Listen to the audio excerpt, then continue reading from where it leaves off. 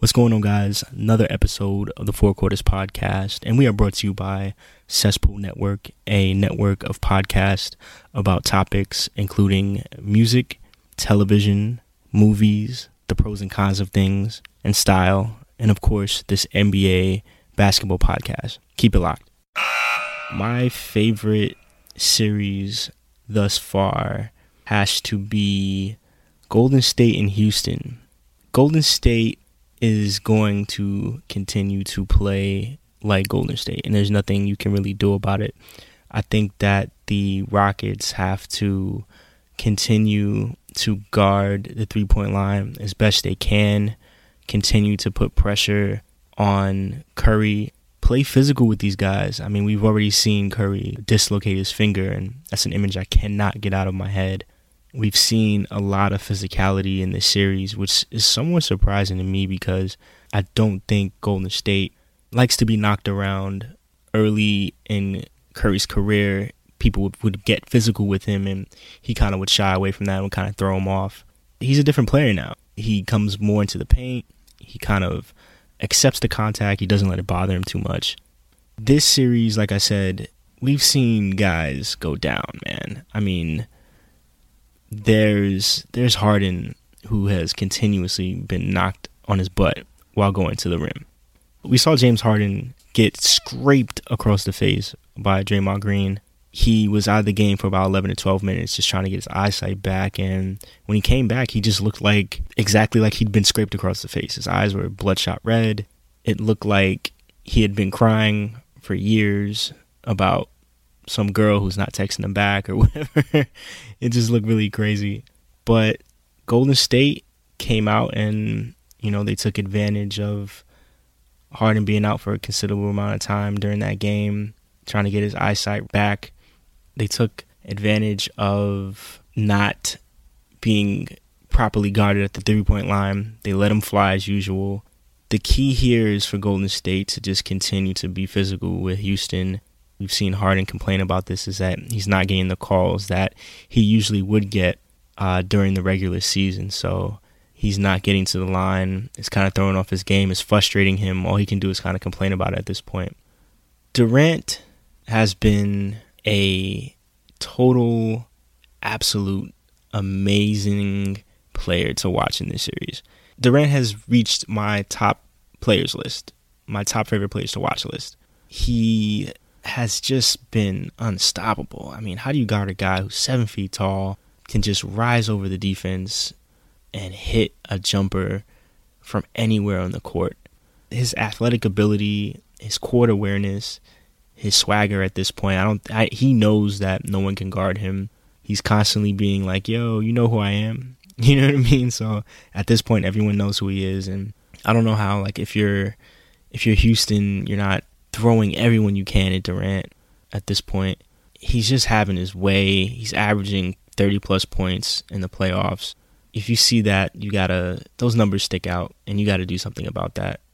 Not only has Durant been performing, giving a masterpiece performance on offense, he's completely dominant on the defensive end. He's taken charges throughout this series. He's blocked shots, especially on Harden.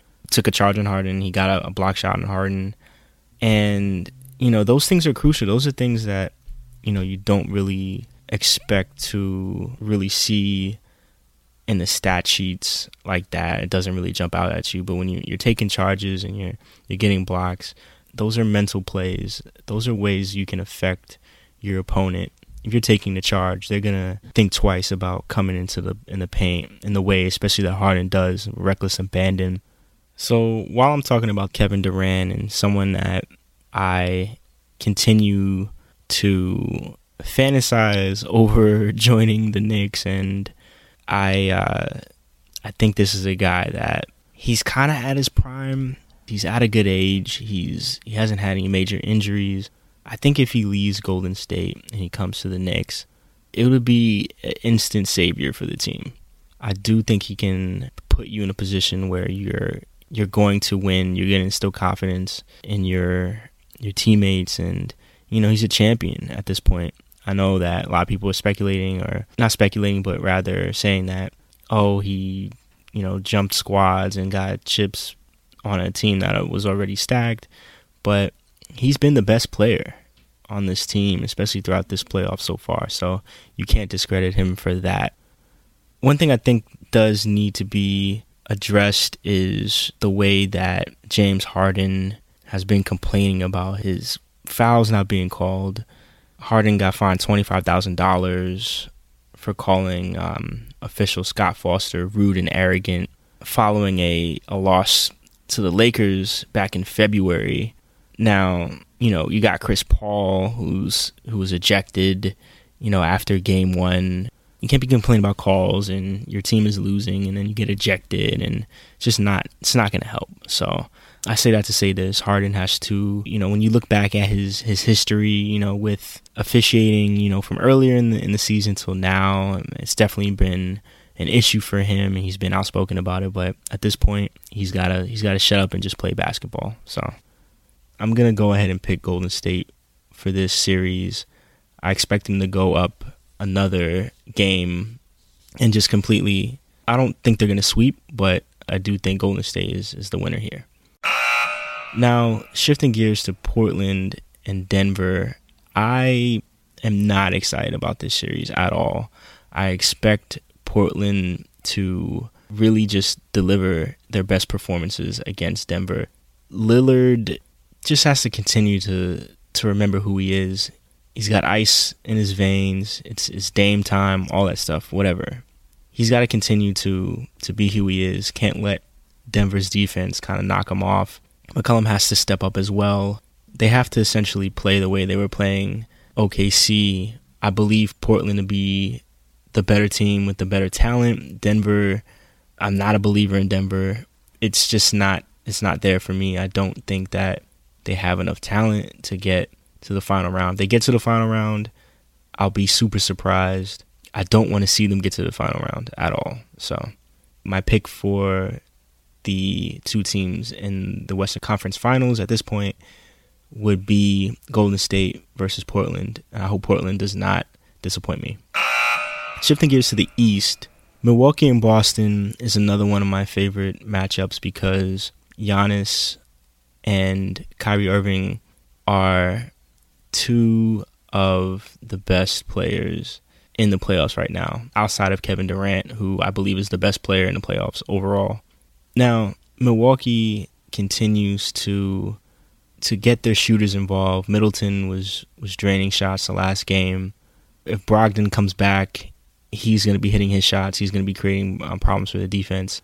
On the flip side, you look at Boston. They look like Boston is supposed to look like when they have Gordon Hayward and Kyrie Irving at their healthiest. So I expect this series to go pretty deep. I expect it, I'm going to say 6 or 7. I love the way Kyrie is playing.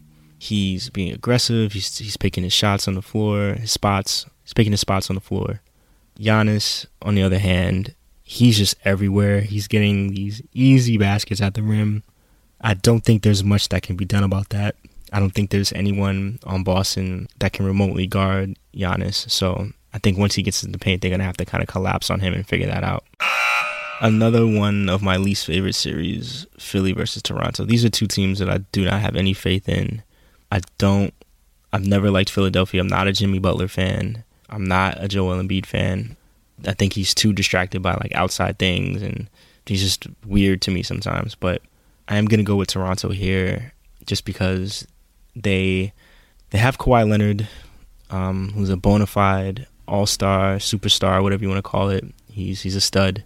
He's backed by shooters. Another guy who I don't have complete faith in is Kyle Lowry, but he's been playing decent. So I do expect Toronto to close this series out. It is tied 1-1 right now. I'm gonna say it's gonna go 6. These teams seem to be figuring each other out after the 2 games. We're gonna see where this goes and how Joel Embiid and Jimmy Butler and his cast of rambunctious players. I mean, don't get me started on the roster. I'm not even going to get into that, but You've got a lot of shooters here. You've got a lot of guys that are scrappy. Honestly, they should be a better team. On paper, they're a great team, but like I said, I'm not a believer. I don't think they're going to make it out of this series, and I'm going to go with Boston versus Toronto in the Eastern Conference Finals. One of my favorite all-time Knicks, Carmelo Anthony, has not ruled out completely the possibility of returning to Madison Square Garden and playing for the Knickerbockers. Now, over the weekend, it was reported that Anthony would consider re-signing with the Knicks if KD lands New York over the summer. Now, if you remember, the Knicks got Melo back in 2011. He put up, in his 6 years with the franchise, 10,186 points, making him New York's 7th highest scorer of all time. Okay, well, that's enough bigging up Melo, but I think this is interesting because, you know, Melo's 34 now, and, you know, he shouldn't be on the bench. He should be out playing. And he told SNY during the interview that I have to see what's going on. When he was asked if he'd sign with the Knicks if they land KD, he said, "You're asking the wrong person." You know, for me, that kind of, as a Knicks fan, gets me super excited. And, you know, anything can happen in this league. And Melo definitely didn't sever ties to the Knicks. If anything, the Knicks kind of severed ties with him. So if he's forgiving enough to come back, I'd welcome back with open arms. That's a wrap. That's another episode of Four Quarters Podcast. You can follow me at Drew Goes In on Instagram. Again, that's at Drew Goes In. You can follow Cesspool Network on IG as well, at Cesspool Network. And over the weekend, we do recaps of the shows throughout the week, so definitely stay tuned for that on our IG page as well. Peace.